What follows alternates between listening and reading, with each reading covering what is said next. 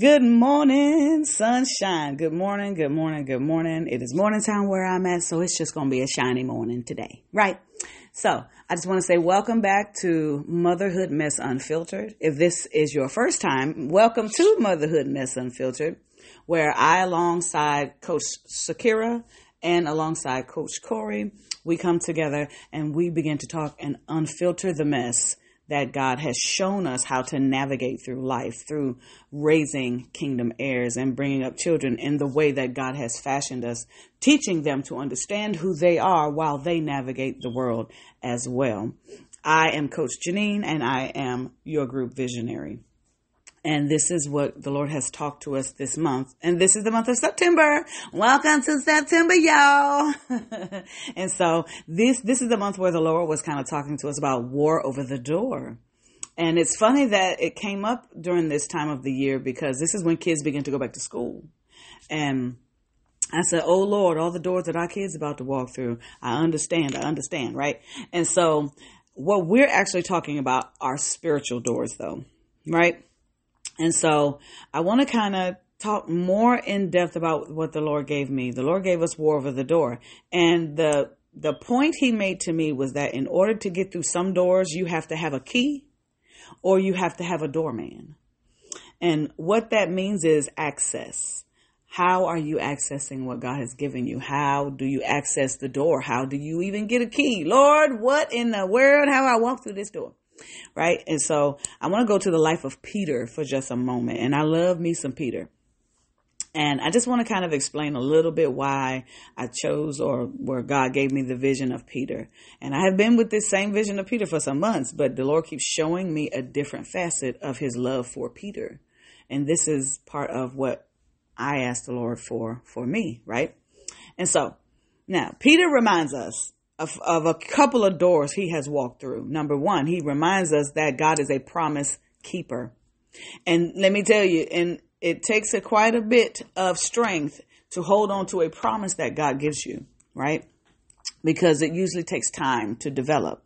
He also shows Peter the door of being very powerful. How powerful the Father is, how powerful you are, right, through Jesus Christ. And he also urges us, especially in his writings, the Epistle of Peter, to prioritize spiritual growth and to build faith upon eyewitness testimony about Jesus. How is this even possible? How do you even do this, right? Peter had a friendship with Jesus. Him and Jesus were very good friends because they had did some time together and not jail time, but you know what I'm saying, right? And I love this moment in time where we all know the story of Peter, but there are just some fine details that I can't get past. I love the way Jesus loves him. And so there's a moment in time in the Bible, and this is in Matthew 16. If you get a minute, go read the whole thing. It's quite intriguing. The Lord has been talking to the disciples, the Lord Jesus was, and he asked them, who do you say I am? You know, what you think about me or what the people think about me. And the disciples would tell him, oh, somebody said you're a prophet and somebody said you're this and somebody said you're that. And Jesus, and I can almost feel his dissatisfaction. Oh, these people don't get it yet, right? And he asked Peter, well, Peter, who you say I am? And usually after you talk to a large crowd of people, you do need an insider to go back to you and say, who do you say I am? Because all these people have been telling me all about what they say I am, but I want to know what my good friend says I am. And Peter tells him, you are the Christ. And Jesus, probably not expecting that, says, ain't nobody told you that but my Father in heaven, because I have not revealed it yet. And then Jesus turns right around and tells him, I'm going to give you the keys to the kingdom. Whatever you bind on earth has been bound, and whatever you loose on earth has been loosed, not just on the earth, but also in heaven. And I will give you knowledge of the both of those things, right? And I was immediately like, what? And you know, okay, so that's just me, right? So the funny thing is that Peter did not understand that when the Lord said, I was going to give you the keys to the kingdom, the first thing he did was started teaching him about the future. And he went and told him all the things that had to happen to him. All the things that had to happen. I'm gonna be at the mercy of the scribes, the Pharisees, the Sadducees. They're gonna put me on a cross. They're gonna kill me, and then I'm gonna rise up the third day. And the first thing Peter had to walk through was belief. the door of belief. Because the first thing he said was, "Oh, Jesus, be it far from you." That'll never happen. And Jesus had to rebuke him because Jesus knew the truth, right? And so what happened next? Jesus asked him, or told him he was going to give him the keys to the kingdom. And then in Luke 22:32, Jesus is telling them this is the night he is about to, this is the Last Supper. And they are about to experience the death of Jesus while Jesus is still alive, but they're about to experience it. And Jesus told Simon, Simon Peter is his name. He says, "Peter, behold, Satan has desired to sift you as wheat, but I have prayed for you that your faith not fail. And when you're converted, strengthen your brother." And this is when you become a doorman, and you can do some things to help people understand what God is doing. Jesus gave him the answer before it even happened. Peter still had no belief at this point, right? He's like, "Well, I know you said that, but I don't believe that." Now, he didn't say it out of his mouth. But what happens is that when Jesus told him this, he didn't want him to walk in shame. And he says, "Peter, this is going to happen. I've already prayed for you."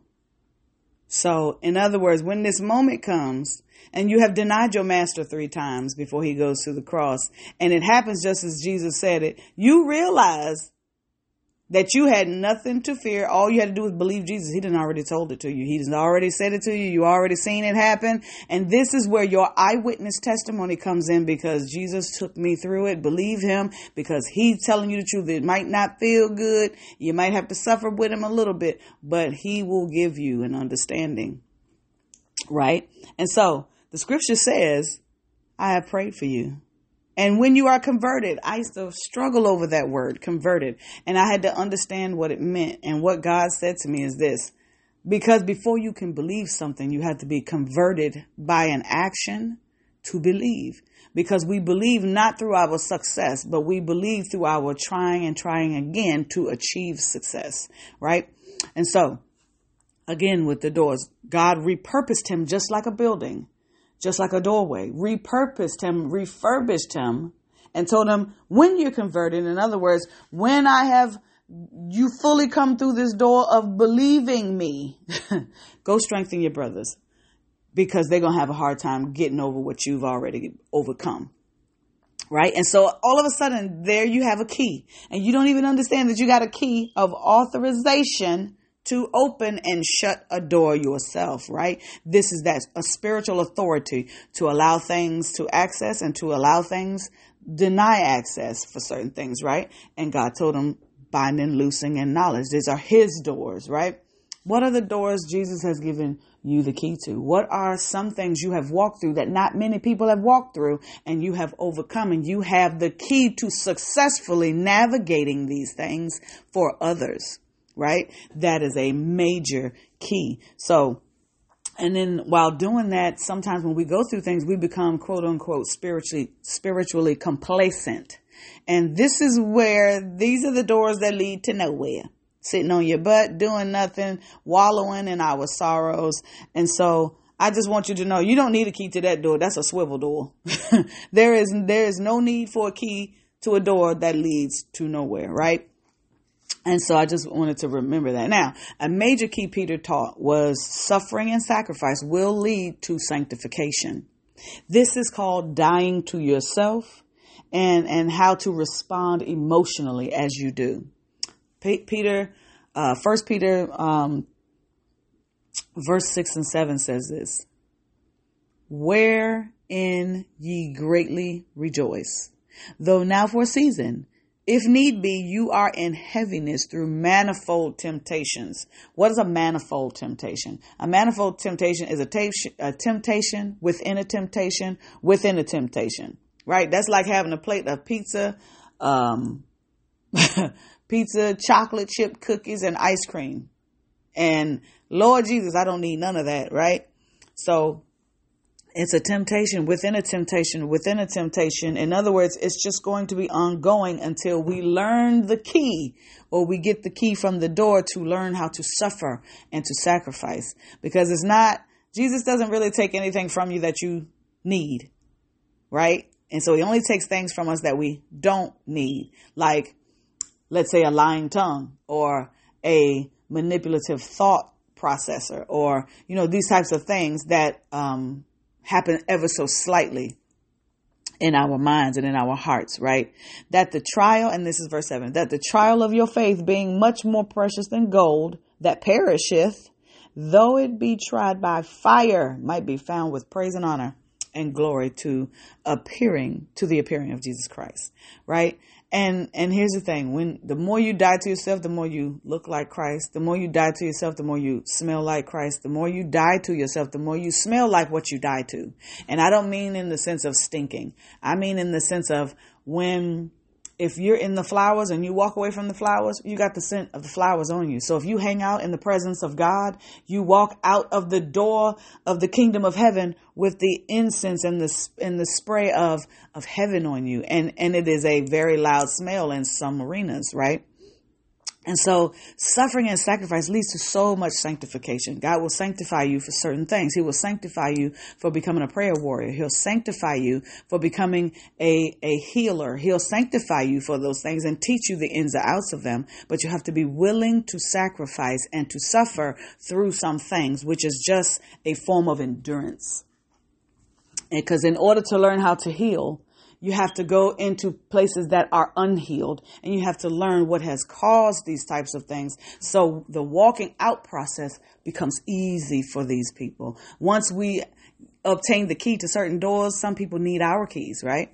Now, lesson number 3, or key number 3, that the Lord gave me, key number 2, was don't allow persecutions to hinder your spiritual growth. Your spiritual growth comes because of persecution. Your spiritual growth usually shows up because you are seeking God for a matter at hand. God, what happened? God, what's going on? God, I need you to fix. God, I need you to do. God, show me how. God, show me what. God, yes.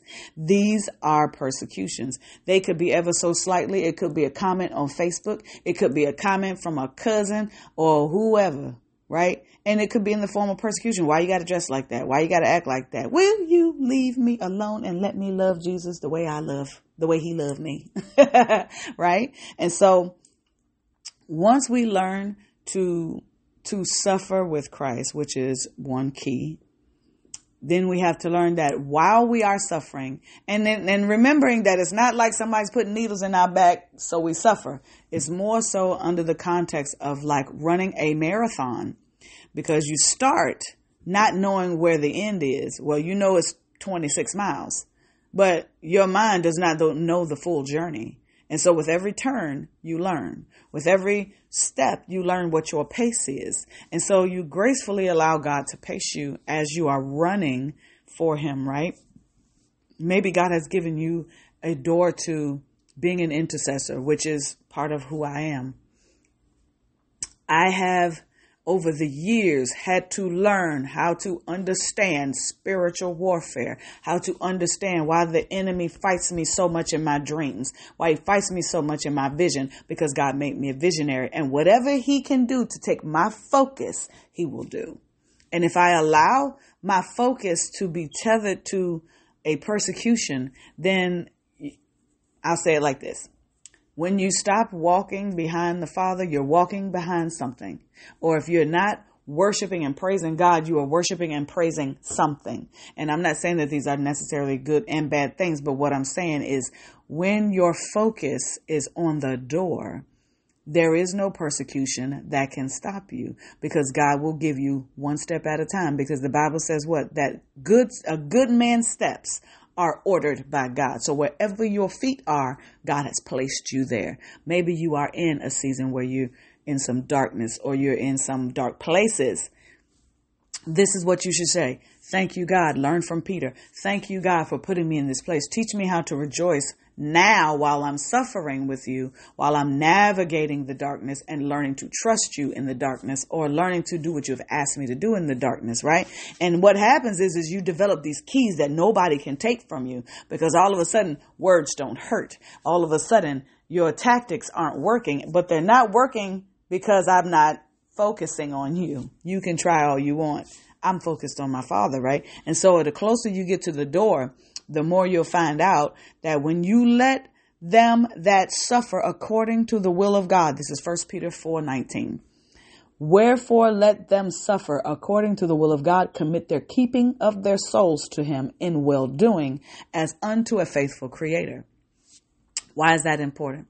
Because in the dark, if you're sitting in the dark, and this is Micah chapter 7, verse 8, I believe, it says that the Lord is my light in a dark place, right? And what happens is if you're not trusting God, or you don't know how to trust God, God may allow you to sit into this place until you learn his voice in the dark, until you learn his voice in the deep place, until you learn his voice as the deep calls to the deep, right? And so what happens is that God is able to give you a key to understanding how to navigate persecution while growing spiritually, because God wants your attention on him, so he can teach you how not to focus on the storm like Peter did. Peter focused on the storm. He was doing something that was out of this world. He was walking on water. The Bible says he walked on the water to Jesus and was walking to him. And then the storm got mad and got angry and started shaking. And he turned around and looked at the storm. And see, when you turn and look at the storm, you can no longer see where you're going. And you start grabbing at everything. Help me, help me. Grabbing at this, grabbing at that. And you can't find. And so you have to listen for the small, still voice, you know. And so I say that to say this, that when you gain that key in persecution, all of a sudden you got a spiritual strategy every time something shows up in your life. Oh, go into my prayer closet. I got to go ask Jesus about this. You know what I'm saying? And so that door is always open to you because you trust God, because you've learned how to not allow persecution to deter you from getting on your knees, right? And so the third key, and I'm going to wrap this up. The third key is humility. And for those of us who don't know what humility is making yourself lesser so something else can be greater. It is not a submission of everything unto somebody else. And I say that under the context of this. God made you unique. He gave you your eye color. He gave you your hair color. He gave you all the moles you have. He knows everything about you, and he made you specifically so you would be able to influence those that God gave you in your atmosphere. I used to wonder, and I'm going to be very honest here, and this takes a little humility to say this. I was in a church meeting one time, and this prophet was walking around, and she was talking to all the younger people. At the time I was younger, I was in my 20s. And she told this person, talk to him for 5 or 6 minutes, all the great things God was doing in his life. And she went down the row of about 5 or 6 people and gave him great things. And I was like, yes, God, tell me all the things you need me to hear about myself. And she put her hand on my head and said, God said you brighten rooms. And she walked over and went to the next person. And I cried. And I was like, what? What? I brighten the room. I'm lighter. And I didn't understand what that meant. It took me 20 years to understand that. God has brought me in and out of operating rooms, in and out of all types of rooms. And I'm listening to myself say this right now and realizing God has given me the key to many doors, because I walk in and out of a lot of them because of my job duties.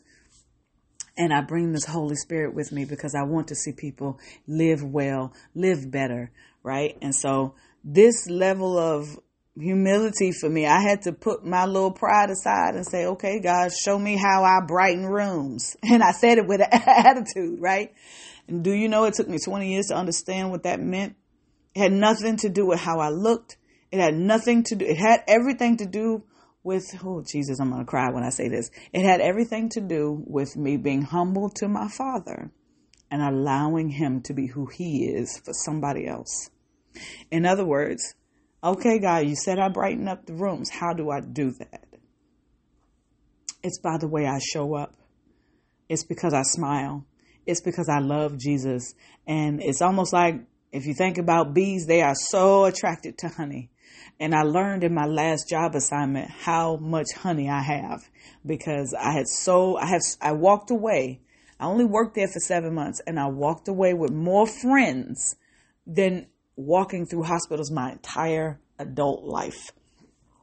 And I had to sit back and say, thank you, God, that you made me humble, and my pride didn't seek to honor myself.